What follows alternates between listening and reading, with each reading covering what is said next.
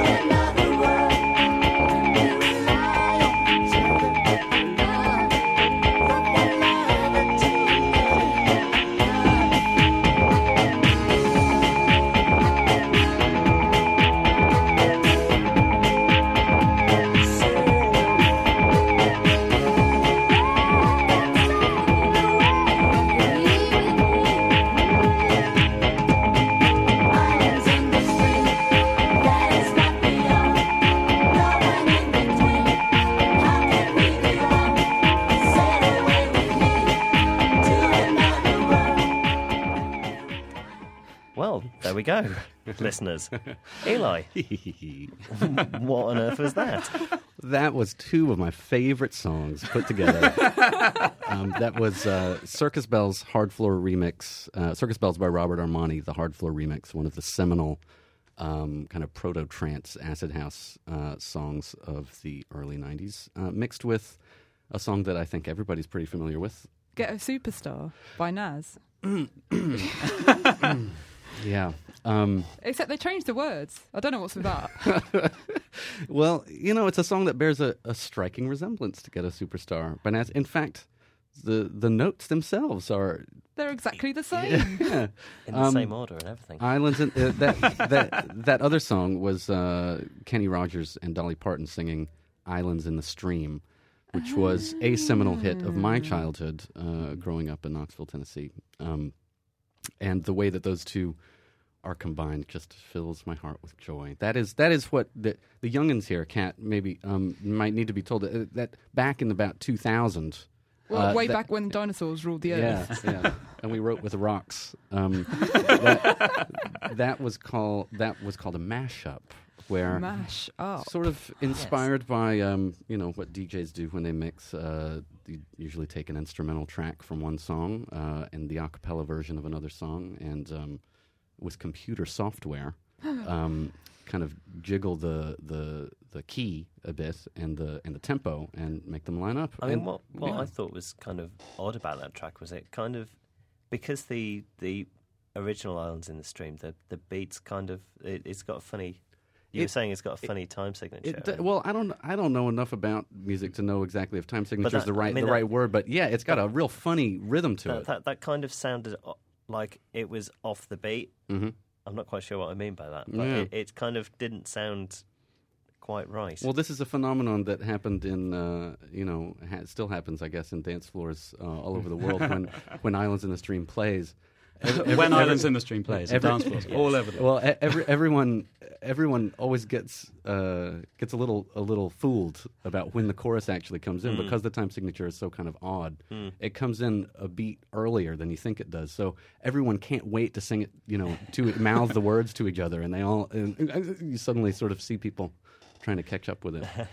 Well, the phrasing of the Islands in the Stream bit is weird in the first place because it goes Islands in the Stream instead of Islands in the Stream, that is what we are. I'm a superstar living in the ghetto, Yeah. More Nas, thank you. Yeah.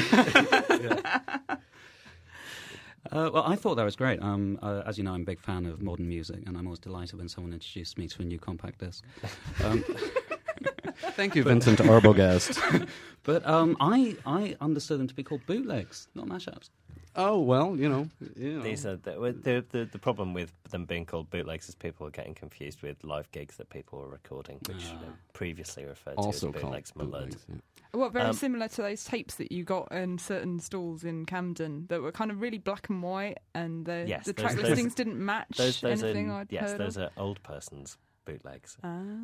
There's obviously when you find a huge stash on somebody's I don't know, maybe I understand the concept is not that I've ever done it myself, but if you were say looking on the internet for at somebody else's files that perhaps they might want you to share, and you found a big pile of Grateful Dead bootlegs, you wouldn't be getting kind of the latest Freelance Hellraiser. No. Anyway, Eli, there was a reason that you played us some Dolly Parton, and that's because it kind of magically and unbelievably links in with what you'd like to talk about. Well, it's the theme is theme for today, and Dolly Parton has a theme park of her own, which I've been very surprised to know. Well, Kat looks like this is news to her, but my jaw is on the floor.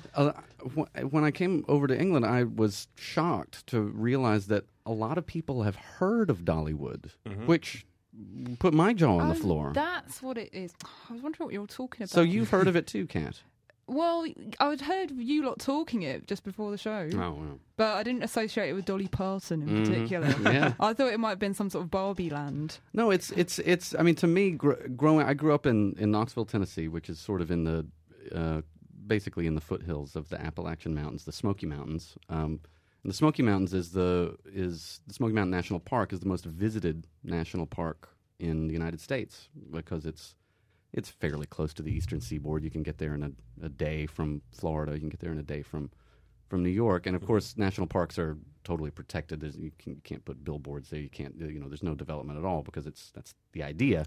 Unless there's oil under it, of course. Yes, there are always caveats. Underneath those, or coal, for instance. But, so there's this border of the national park, the Smoky Mountain National Park. Right outside that border is a town called Gatlinburg and an area called Pigeon Forge, which has developed this, 20 square mile megaplex of shopping centers, outlet malls, bed and breakfast places, and a whole sort of menagerie of Smorgasbord. different, if you will. of different amusements and attractions. And one of these attractions, when I was little, our school, each class every year would get to go on a trip to Silver Dollar City, Gosh. which was a vast amusement park on a par sort of with Six Flags. They had, I'll say the word quietly so Kat doesn't. They had roller coasters, and they. Sorry, listeners, I've got a phobia of excessive G-force. The most impressive of which was called the Blazing Fury, and we loved going to Silver Dollar City. And at one point, Dolly Parton decided that she was going to come back. This is where she grew up. She grew up around there. She grew up in East Tennessee. Even though she moved to Nashville to become a star, she decided that she was going to buy it. Oh, right. I see. I'm learning things. It closed for a while, and it opened again, revamped as Dollywood. And mind-boggling. this it essentially was the same as Silver Dollar City, but it did have a replica of the log cabin that Dolly Parton actually grew up in. Oh. A replica that she actually, yes. Okay. Yeah. You see how things work here. Yeah. Did they have a big white sign on a hillside? A D like instead of spelling an out, H. like Hollywood. No, that's a good idea though. Yeah, we should write and tell her. We maybe should. The big sign is not so much dolly.parton@gmail.com. their logo's more of a butterfly for some reason. I'm not sure why, but So they had to shut down the entire park to build a log cabin. yeah, among other things, they built a few more sort of live performance areas inside there. She wanted to have much more of a kind of music thing going on. And I should not neglect to mention that Dollywood was not the first Gatlinburg Pigeon Forge country singer themed park. I don't know if you guys have ever heard of. I'm trying to think of what the other ones might be. Well, I don't know if you've ever heard of Conway Twitty. Yes. I'm aware of his work. Well, there was, and maybe still is, although I think probably not, a sort of smaller, sadder theme park in Pigeon Forge called Twitty City. How furious they must have been when Dollywood opened up. Oh, they stole Conway's thunder completely. He must have really believed that Not was a for- small market to corner. I mean, And to be honest, not for the first time in his career. Bless him. But he's not exactly been at the cutting edge of things, has he? No, Dolly though, I think she really has. I mean, she's been yeah. she's one of the smoothest, cleverest operators I think in country music. I mean, she is. I have a real admiration for her. She, is endlessly quotable and knows exactly what's going on. One of her famous quotes you guys have probably heard was she was on a talk show at one point and the host asked her if it bothered her that all these dumb blonde jokes, and she's like, "Well, no, because I'm not blonde."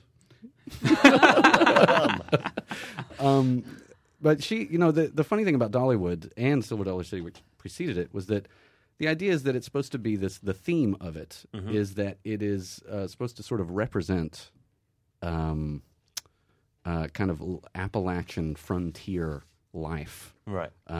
Is this where you wear like dead animals on your head? Yeah, you can buy those at Dollywood, for instance. And they'll have a little area where there's like blacksmith, actually making stuff.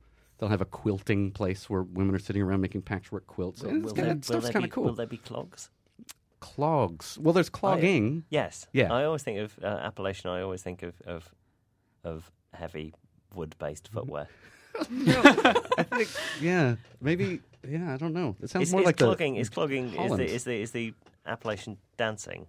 Yeah. Yeah. I don't think it has a whole lot to do with the wooden footwear, though. It's more like contra dancing, like sort of traditional Irish, Scottish type. But I mean, that's all wooden-based footwear.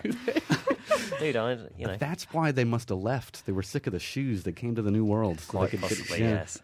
But what's funny about Dollywood in these places is it is really a mashup of frontier life. Wow, look at that! It's all tying together. Because it's completely inauthentic. I mean, there's nothing very specific about to Appalachia about this place. I mean, there's there's, for instance, a whole area where you can go panning for gold. It's like they have these little culverts with silt and sand in them, and for $0.25 they give you a pan, and every like hour or two they sort of send down the chute a couple of little like fake like gold nuggets, like pyrite, fool's gold. So you can. So you get, and this is, what's interesting. This happened in California, the Rocky Mountains. This has nothing to do with Tennessee. The thing is that I've done that in Cornwall. There was I can't even remember which one it was. It might have been Flambards, and I'm not sure if that's in Cornwall or Devon. Sorry for southwestern listeners. But there's a place down there, and one of the things that they have a kind of panning for gold kind of thing. But instead of gold, you get tin coming out. I know. I think that there was gold in them. Panning for nickel.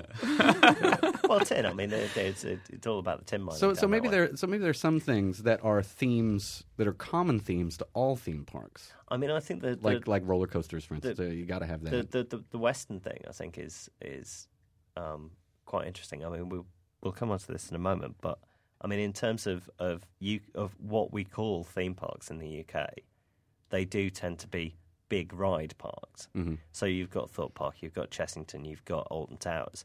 None of these are really... The raison d'etre is to kind of for people to go on these rides. Yeah. There's no kind of overriding theme. It's only the little crappy ones, like Robin Hood Adventure Park. Robin Hood Adventure Park. There was a Noel Edmonds one, wasn't there? There was a Mr. Blobby Land. There was briefly a Blobby Land up in the northwest somewhere, which was really, really dreadful. Where is the Robin Hood Park? Is that in Nottingham? Nottingham, I yes, nearby. I've never actually been though. We'd like to point out to anyone who might have confusion as to the definition of theme park that Jorvik Viking Centre is not a theme park. It is a heritage entertainment centre. It does have a theme. It does have a theme, but it's not a theme park. Because theme... I mean, I think...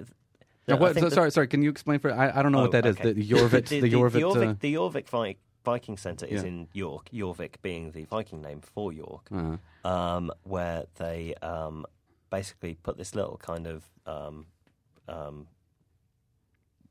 Well, it's not really a ride, but you kind of sit on a little thing and it goes through these various dioramas of life during the time of kind the Vikings. Kind of like a ghost train, but instead of ghosts, it's ghosts of Vikings. And smells. The important thing. Yeah, exactly. It's a heritage entertainment centre. It's not a museum. Although they have kind of lots of old bits that they've dug up. Do they do this kind of thing where they have actors dressed as the people from that time, like sort of pretending to be living in that? At times, I don't think it was I think there was a lot of mannequin work going on at the Jorvik. But unlike the London Dungeon around the corner, which also is not in any sense a museum or really a theme park, they're just kind of odd things somewhere in between. I blame Madame Tussauds myself. Because they have these things in the United States. There's historic Williamsburg, Plymouth Plantation, these places where people dress up. They get summer out of work summer actors to dress up as if they were living in that time. And you go around and you ask them questions, and you see them living and eating. But you see, that's kind of a bit different again, because that's kind of like that's like learning. Yeah. Obviously, clearly, the great British public need their learning and their entertainment to be kept really quite separate. I mean, up in the northeast, we have Beamish, which again is kind of they have a row of old miners' cottages that they took down from somewhere up the road and rebuilt brick by brick. So they're the real actual cottages, just not where they actually were. Mm-hmm. And they have a big old co-op with all the old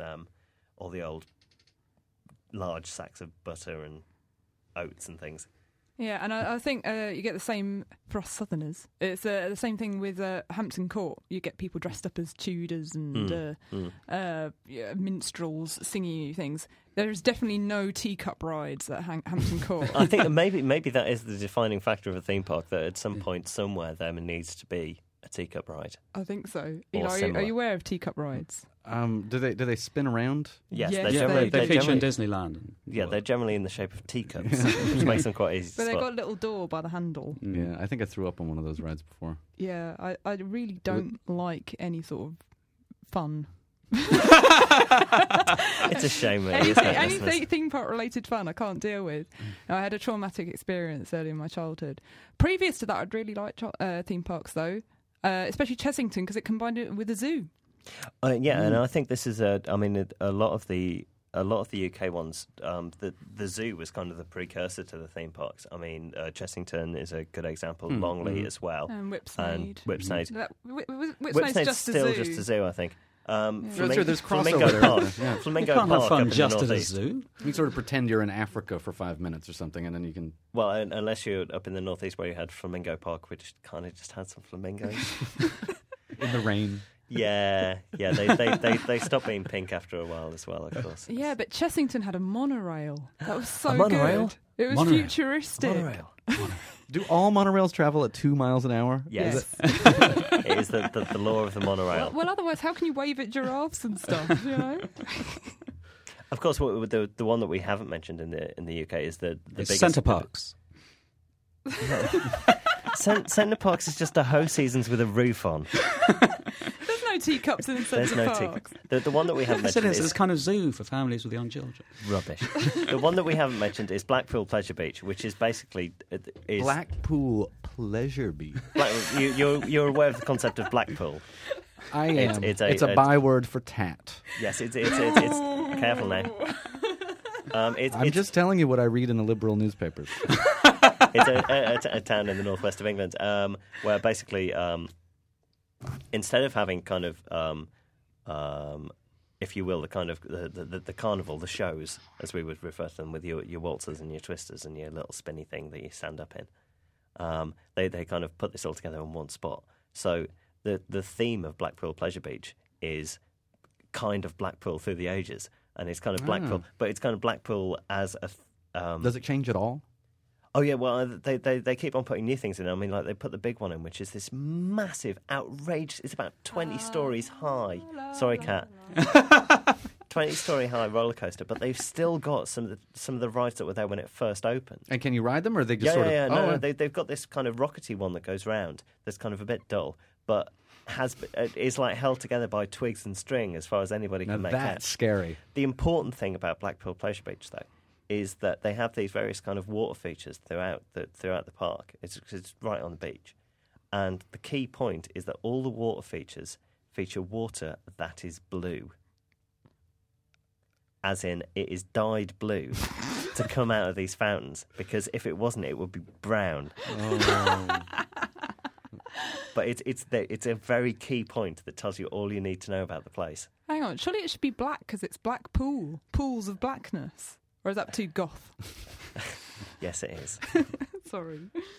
So yes, it's the water itself is bright, kind of almost turquoise blue, and you walk around this place and it's all kind of. I mean, if you haven't been, it's really difficult to describe. I mean, we used to go there as kids, and I've only been back there a couple of times as a grown up, but it's just like flashbacks because you kind of walk around the place and you sort of recognise bits, and then there's this huge new roller coaster. Like that they've added on top of it, and it's an amazing place, but like really, really, really scary. Can you jump in the water? Do they let you get in the I'd water? advise against it. It, after all, has been coloured blue. Yeah. Actually, have I talked about this before? I have a horrible feeling I might have talked about this in the last series. I don't remember it. Okay. Possibly because of blue dye poisoning. Possibly, yeah. Okay, is there anything... have we exhausted our... Oh, I mean, I could talk about Dollywood all day, but... Is there any other one Dollywood fact you'd like to give us before we move on? Well, sure, yeah. Do you guys know this song, I Will Always Love You, as popularized by Yes, Whitney yes. Houston? Yes, we do. Do you guys know who originally did that song? Yeah, we know it's Dolly Parton. Was it Ghetto Superstar? No, it Was wasn't. Naz? It still wasn't Naz. Well, one of the real heartwarming things about driving out of Dollywood into the horrendous traffic that you get stuck in for 2 hours after you do, there's to make you feel a little bit better about that traffic jam that you're about to get into. There's a gigantic sign that stretches over in an archway over the road that says in cursive paint, "I will always love you." Oh, God bless her. And then a little dash, and then the name Dolly Parton underneath. Oh, that's a beautiful, beautiful story to leave us on there. Oh. Magnus. Well, I'm going to talk about theme parks. No, hold on. We've done theme parks. Yeah, did it. Yeah, but with this, there is a short hold on. link. I see where you're going here. Carry Uh-huh, on. yeah. Because if you're not content with the theme parks, like the ones we've just described, you can actually invent your own with a computer game of the very same name. And this computer game happens to be a kind of borderline example of the kind of things I want to talk about, which is God games. Hello, liberal people. It's God games. God games. What God games are in a conventional game? Say you're playing Tomb Raider or something. You'll control a character, and that character interacts with the environment. In a God game, it's the other way around. You control the environment, and that affects the character. So you've got these kind of abstracted powers where you can build mountains and start earthquakes and make volcanoes ignite and that sort of thing. So we'd say that we start God games with SimCity. I think this is it. There are lots of sliding definitions about what's included. Yes, possibly that'd be a very early example. I mean, the one that people tend to think of it being as its big genesis in the form that they call a God game is Populous, but there are early examples in that. But what I sort of found when I first encountered these is that it was a real test for me, because the very act of taking on these powers, and to be honest, you're not really much of a god. You're a pretty puny god who isn't able to do very much. So you're kind of like a minor deity. You've got to keep your people happy or use them to achieve a further objective. Can you not just smite them? You can. That's one of the things you can do. And so The smite button. yeah, exactly. Yeah. And so it creates inside you a kind of a conflict. You've got to use these people in order to build you a castle or something like that. And the best way to do it would be to descend upon them with your wrath. But I recoil from doing that because I feel very sorry for them. And it sort of brings to me this idea that it's encapsulating this, this old sort of power causes corruption. Absolute power means that you're corrupted absolutely and so on. It seems to sort of encapsulate that aphorism, because what it's doing is it's saying that it's giving you this power, and if you just became complacent about it, then you would just use and abuse the power any way that you felt like doing so. And the what I think stops it from being just a straightforward resource management, sort of like you've got these people and you can use them for what you will, is the way they characterise them. And they characterise them in some games very well. There's a game called Black and White which does this particularly well, where they squeal. So What? yeah. That's not good. What do you mean, the humans squeal when you smite them? Yes. Kind of like lemmings. Okay. When you I was press going to the say, yeah, when you Yeah. explode lemming, but lemmings were always kind of there to be sacrificed. I mean, Yeah. that's Magnus, kind of can point I of ask you a game. question? How does God win? Well, it's an open. How do you question, determine success or failure in these games? It's a very good question. Some of them you don't really. Some of them Is- you just create a very impressive city. So in Sim City, for instance, or The Sims is another kind of god game. It's more kind of like a virtual pet simulator, and you've got this virtual hamster cage, and you keep everyone entertained by chucking new toys in and what they get up to. I mean, this does kind of go back to another long-running Lollards theme, much like in role-playing games. It's not about winning, Mother. But can you lose if you get like a high enough percentage of atheists in your population and they don't believe in you anymore? Absolutely, yeah. And then what you've got to do is find some person who does believe in you, get them to inform the rest of them that you're very angry, and then Oh. smite them. Oh, sweet. Smiting. But does smiting work with atheists? Do they feel the smite if they don't believe in you? It depends. Depends how far gone they are. If they've had a right old Richard Dawkins in their midst, and it doesn't matter what you might get up. I mean, my only kind of the two kind of major bits of contact that I've had with this. I mean, Theme Hospital was a great one, where it was an odd sort of god game because you just had to build a hospital. But what you get is lots of people being much like the modern NHS. You get Turning invisible and lots getting of floaty head disease. bloaty head disease was a key one, as was the vomiting sickness one, which I hope that none of our listeners have. A been very suffering good from. tactic for that game is you have rival hospitals in it. Is you find a patient who does have the vomiting sickness and refer them to your rival hospital. Oh, that's kind of mean. Yeah. That's the kind of game it was. It's why the NHS is in the state. So it's a very Blairite hitting targets kind of shuffling people around and make the numbers work. Yeah, exactly. yeah. But dare you do that? Have you not been corrupted by the fact that you're trying to achieve this target and then you're making all of these people, these computer avatars, with realistic AI that makes it very sympathetic to them. So does Except the ones that are vomiting. We're not sympathetic at all to those ones. Does any of this like work in the Second Life business? I mean, I don't because you don't really control your environment; you just control what you do in there. I guess so. I mean, my feeling is actually that you can actually be more sympathetic to the computer-controlled, AI characters than you would necessarily be with a human-controlled character elsewhere, because they're sort of taking it on the same terms as you. So you can just fire a flame at them, and if you're not building a relationship with them, why not just sort of like push them to bits and so on? Because your responsibility there is the same as everybody else's. You're not really particularly more powerful, and you're probably only controlling one avatar. But here you've got the guilt complex. Yeah, exactly. I don't think I like that. I'll tell you what, though. I don't know much about these computer games of which you speak, but my dad had got a load of Amiga magazines. He had lots of subscriptions when I was younger, and we got lots of cover discs. And one of them had, they have various demos of games that are available, and one of them was Sim Brick. Is this kind of a cross between Breakout and SimCity? No, it was a simulation of a brick. How could you interact with the brick? You could look at it.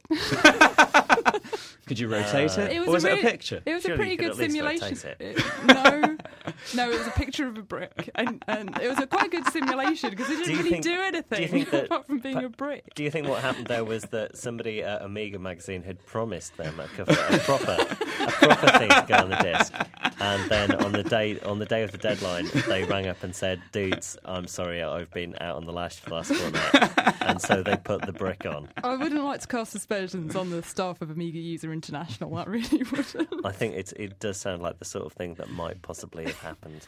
I'm sure the Atari Sim brick was much better. No doubt, yeah. The ST brick would have had more colours, certainly. Uh-oh. Early 90s computer geek jokes. Moving on. Are there good games that don't exist in computery kind of land? I was having thought about this. I mean, I suppose strategy games might and so on, but part of the very, very important aspect of it is that you've got to really have empathy with the character that you're looking at. So it might be as simple as, if you're a child having a teddy bear or a doll or something that you really care for. I suppose, yeah, and when one would build one's giant Lego city, that then you are kind of, in effect, that's kind of what it's linking into, isn't it? Yeah, or an arena for insects to fight if you had, well, not my childhood, obviously, but something. No, I get what you mean here. Well, yeah, the Sims is just a sort of a really sophisticated version of having a dollhouse, right? Pretty much, yeah. Only there were personalities and characteristics to them which happened without your intervention. Yeah, and I think that is the kind of key point of difference, isn't it? That when you were making your little Lego trucks, and you had the girl driving the Lego truck right on. I blame Pigeon Street. That it would be you would be telling them what to do, or you'd be telling them what they were. Whereas with these games, it's all kind of there, and you can't kind of. That's right. I mean, if you've got them up to a certain sophistication, like they're able to feed themselves and so on, then you can pretty much leave it alone. Yeah. Well, some aspects that really do need controlling, like when you make your My Little Ponies get lesbianly married because all the boy ponies sucked. Seriously, who would want to marry them? I certainly would. The boys were icky. So yeah, My Little Pony lesbian marriages.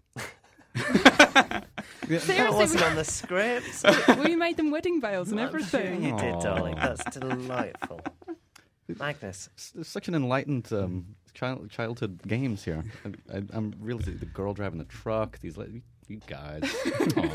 What can we say? Magnus, have you got a song for us? I have. Actually, it's an orchestral piece. It's to do with creating civilizations, or kind of like guiding civilizations to their fruition. It's from the film 2001. I got this at a second-hand shop where they progressively reduce the price. And they cross off the old price and they put a new lower price. I think I'm aware of this second-hand shop of which you speak. And so as they think the value is going down, they reduce the value by that amount. And this one, they crossed all the prices off. But that's because anyone with an orchestra can play this piece. Unfortunately, these people didn't have an orchestra. This is Also sprach Zarathustra.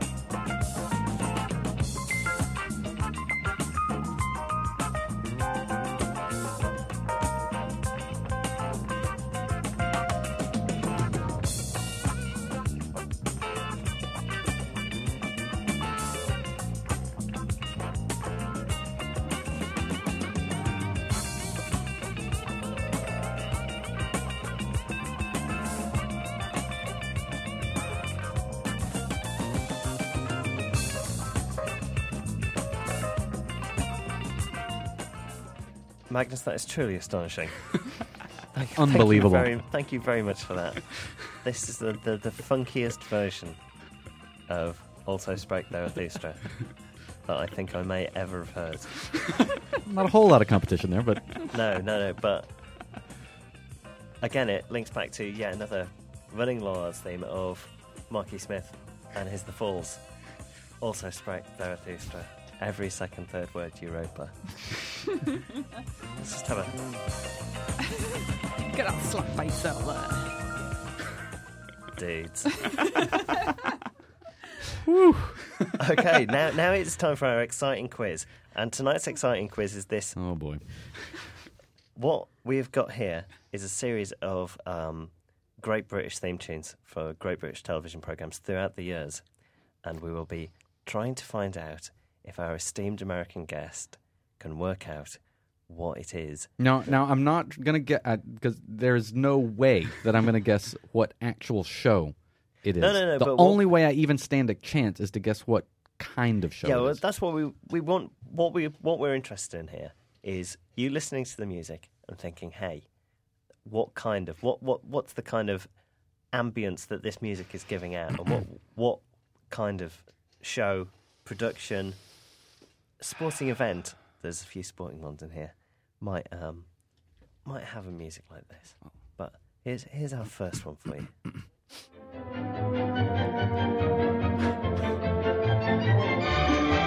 I mean, it just all sounds like Benny Hill to me.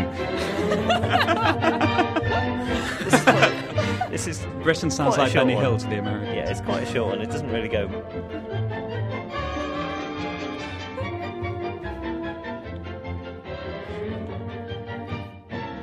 This one is courtesy of fellow Lollard Peter Barron. It was a great favourite of his as a child. I don't know. I see, postmen dropping off letters and old ladies riding bikes around a kind of like suburban country town. It does have that kind of, if you will, vibe to it. Yeah, it's and funny things happening. Kind of there it goes. opening credits of Postman Pat, perhaps. Yeah. It is actually the ITN news jingle. Pretty much into the 80s, which is why Pete was able to listen to it as a young boy. But yeah, it's the ITN news jingle from God, that's one of the kind of more wacky ones. it must have been a real jolly news program, huh? Oh yeah, Well, the news was it's pretty ITN, upbeat until the 80s. It's ITV news. It's not proper news. Well, no, Maybe- in the 80s, and then they started doing stories about Princess Di instead, so they had to change the music. Yeah, I mean, once we got into the 80s, and I think possibly even kind of in a post when they kind of picked up on what the Americans were doing a bit more. News tunes got a bit more. Yeah. I mean, Bill Bailey does Pompous. a classic. Yeah, Bill Bailey does a classic thing about the BBC News, the current News 24 theme, where he makes it into a proper boshing rave track. But moving on, anyway, this one's Drag Racer by the Doug Wood Group.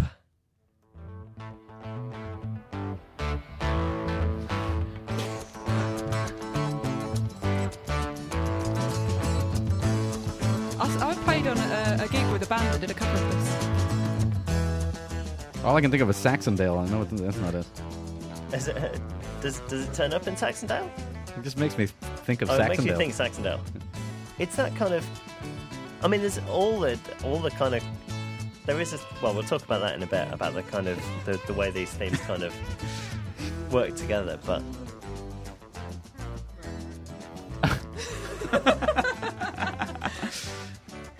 So me and Anything Magnus at- are doing anything joint at all? funk bass air funk. Does it involve solving crime? No. I mean, this is one that that is still currently in use. It has been on television in the last week. Oh, hold on. That's good stuff. So good. It's very canned heat, This is the BBC television theme tune that they use whenever they show snooker. Okay, that's good. As you that's can good. tell, man. I mean, it's Yeah, you know, no, it's- that fits. That fits. That or it's a darts, funky- you know. Yeah, it's a funky kind of game. The darts one's rubbish. The darts one. I mean, I've got hundreds of them here. We will not be playing them all, listeners. It's okay. But yeah, it's like the darts one's so rubbish in comparison to this. which might only be a close second to the late great Grand Prix theme music, the Chain, thank you, by Fleetwood Mac. Dum dum dum dum dum dum dum dum. I think but that one really does fit with. I think fit with the show that goes along with it. But I remember thinking when I was over in England and in Scotland for a bit in 1994, and in those days it seemed like techno was everywhere. And in the United States, it hadn't become like a chart kind of thing. So techno was really nowhere unless you went to a rave or some like strange club or something. But here, it was everywhere. You would go into a taxi, you go into a supermarket, they were playing techno. And I remember coming back a couple of years later, and I heard Knights of the Jaguar, the Underground Resistance track by DJ Rolando, played over the theme for like a football, like a soccer program. I couldn't believe it. They're very good at that. I mean, I never would have guessed. Soccer? Knights of the Jaguar? Soccer? There are certain people within the kind of television. I mean, especially since Sky came and the Premier League, there's more and more music and there's more and more goal montages and Soccer AM have kind of pushed this forward. So that this is a whole other subject, like YouTube videos of great goals and the music that they play behind those. But that's been driven by the TV. I mean, it goes back to the Goal of the Month competition being backed by Jill by Propaganda and Life of Riley by I've got that wrong, haven't I? I think I've got that wrong. I'm sure somebody will. I think they used text to suggest inform Stone me. Roses at some point. Well, you can say any old crap and I'll believe I it, know. Steve. Yeah. I'm fairly sure they used She Bangs the Drum for a couple of Goal of the Months once. Quite possibly, yeah. Sorry, can we move on? Because this next one's really good. Please do. This is by the British master of theme tunes, Sir Ronnie of Hazelhurst. Oh, and it's a bit of shonky quality. Sorry about that, guys.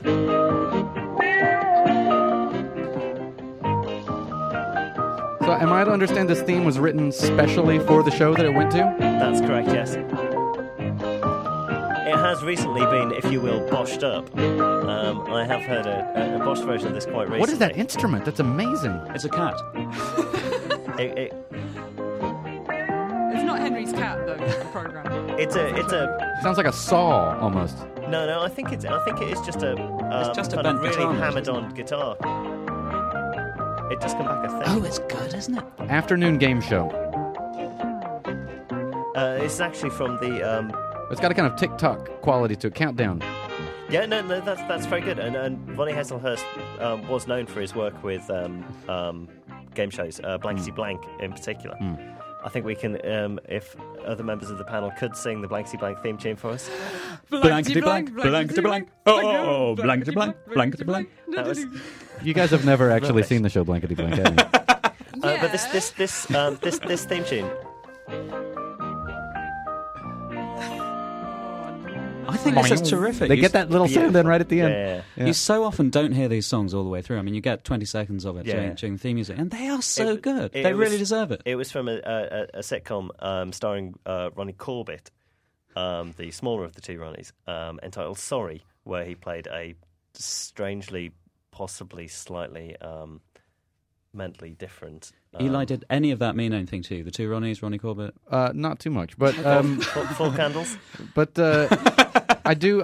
But I think it does communicate a slight mental difficulty that Yeah, song. but There's a kind of robotic basically it's- TikTok, it was this- slightly oddball kind of. This guy who lived with his mum forever, and he was kind of in his late 30s, and lots of hilarious escapades ensued. And hen pecking and things. Yes. This is a very short one, but Okay, there's I'm determined to get one right. there's something very, very special and very 70s about this one. And again, it's dreadful quality.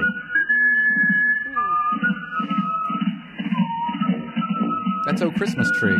It's O Tannenbaum, yes. It's there are other sets of words to O Tannenbaum.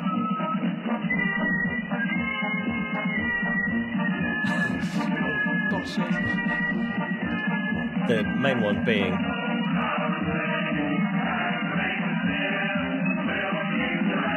"We'll Keep the Red Flag Flying Here."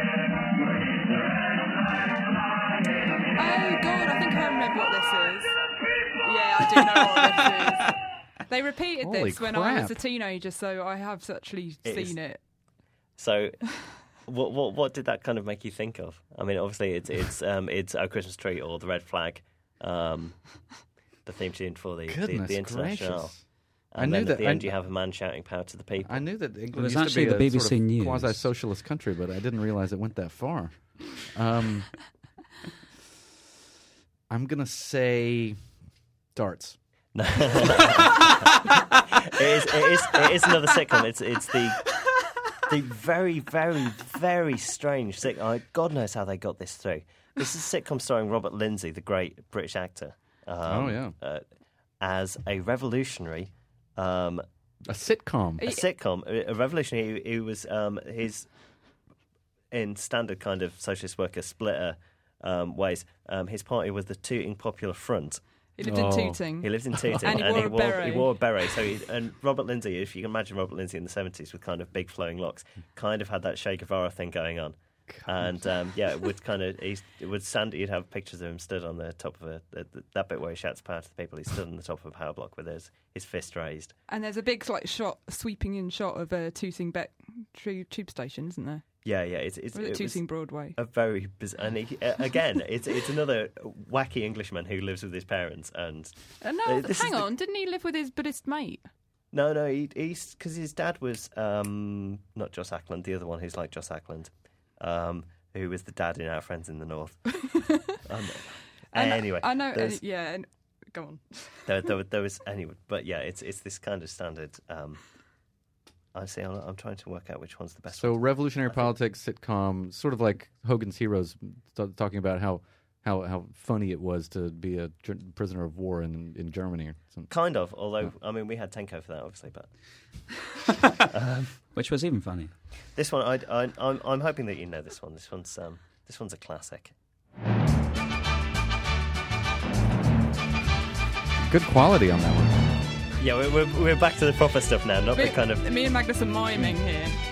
Yes, they are doing the appropriate miming that I'm sure you're all doing at home.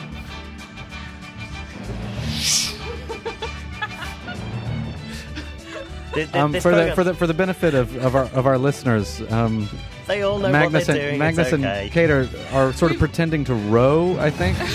Not quite. Oh, This Magnus, is program. watch out. Yeah, don't break the studio, Magnus. Yeah, no, it might be helpful to point out to the listeners that we do have wheelie chairs.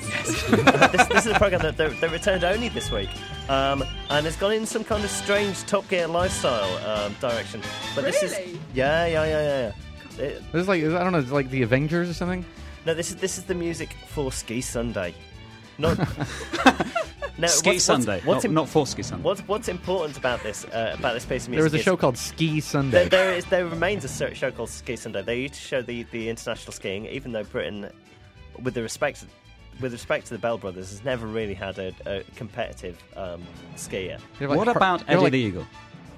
They've never had a competitive skier. I mean, the sports, you guys. I'm sorry, darts, snooker. Do you have like hurling Wednesdays, caber toss Fridays? Oh man, I haven't got the rugby special one on here. But the rugby special, which is kind of a compilation show for both rugby union and rugby league.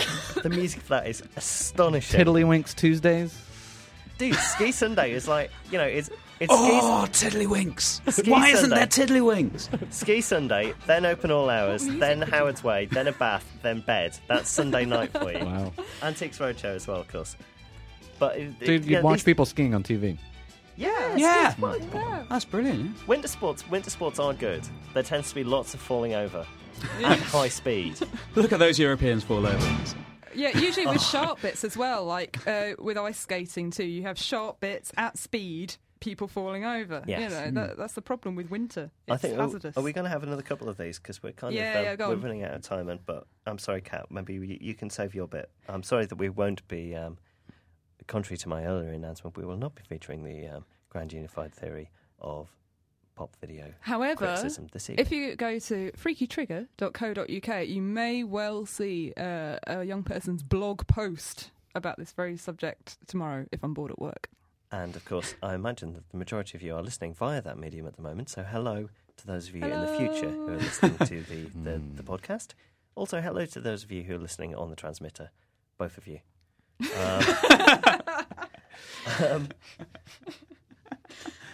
See, now, this one, I know that this programme aired in the States, but I don't know whether it is the same music. So either you'll get this one or you really, really won't.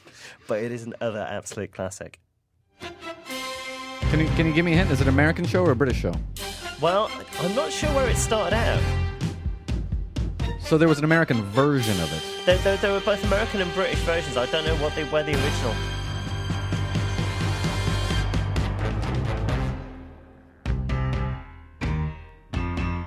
And it's pretty... That's good. Again, it's another one of these kind of 70s. It's got to be about a private investigator, no? It's not. It's yet another sports one. I'm sorry, Dave. I don't remember this. I think they must have stopped using this before my time. Yeah, I mean, I think the heyday of it was the 70s. If I say Brian Hooper, Tony Jacks, Daley Thompson, nobody. I'm getting blank looks around the studio. I know who Hang Daley on. Thompson Yeah, is. no, He I sells do. phone books. Are they No. curling heroes? He's a dude with a pole. Yes. You only know that because of Spectrum games, though, don't you? Shush! The, I had an Amiga. This is the theme music from the great television show Superstars, which took various sporting stars and made them do sports that they didn't normally do. Oh, that's a good idea. Yeah, so I understand. I've just been reading a book about, if you will, soccer in America, and one of the big stars of this show in America was a soccer star, whose name escapes me. Well, he was an American soccer He star, was of an course American it star, does. Of course it does, yes. But over here in the UK, there was Brian Hooper, who was a pole vaulter. He won like the first 3 series, and then you had Tony Jacks, who was the judoka, who won like the following 4th series after that. And then you had Daley Thompson, who was a decathlete and therefore good at every sport anyway, Not fair. which was a little unfair. How can being good at something not fair? And they all have great stab finishes as well. It's marvellous. I'm sorry, guys, we've kind of gone on and on about this because I'm really slightly obsessed. No, it's great. Stephen, are we reliving your early childhood at the moment? Well, yeah, I mean, that's what's great about all these things. Is they do kind of hark back to kind of childhood things. I mean, we haven't got time to play the athletics one, the London Marathon one, all these other great tunes. But we have got time for one more. But before that... Oh, excuse me, we just plunged into darkness for a moment there. You've been listening to Freaky Trigger and the Lives of Pop here on Resonance FM. My name's Stephen Hewitt. You've been listening to Magda Sanderson. Hello. I mean, goodbye. Cat Stevens. Oh, yes, I have to say Mongoose Hairbrush. There we go. Yes, you do. And Eli Sessions. Thanks. And that's almost all we've got time for tonight. There is one more thing, which is our midweek number 1, and it's an absolute corker.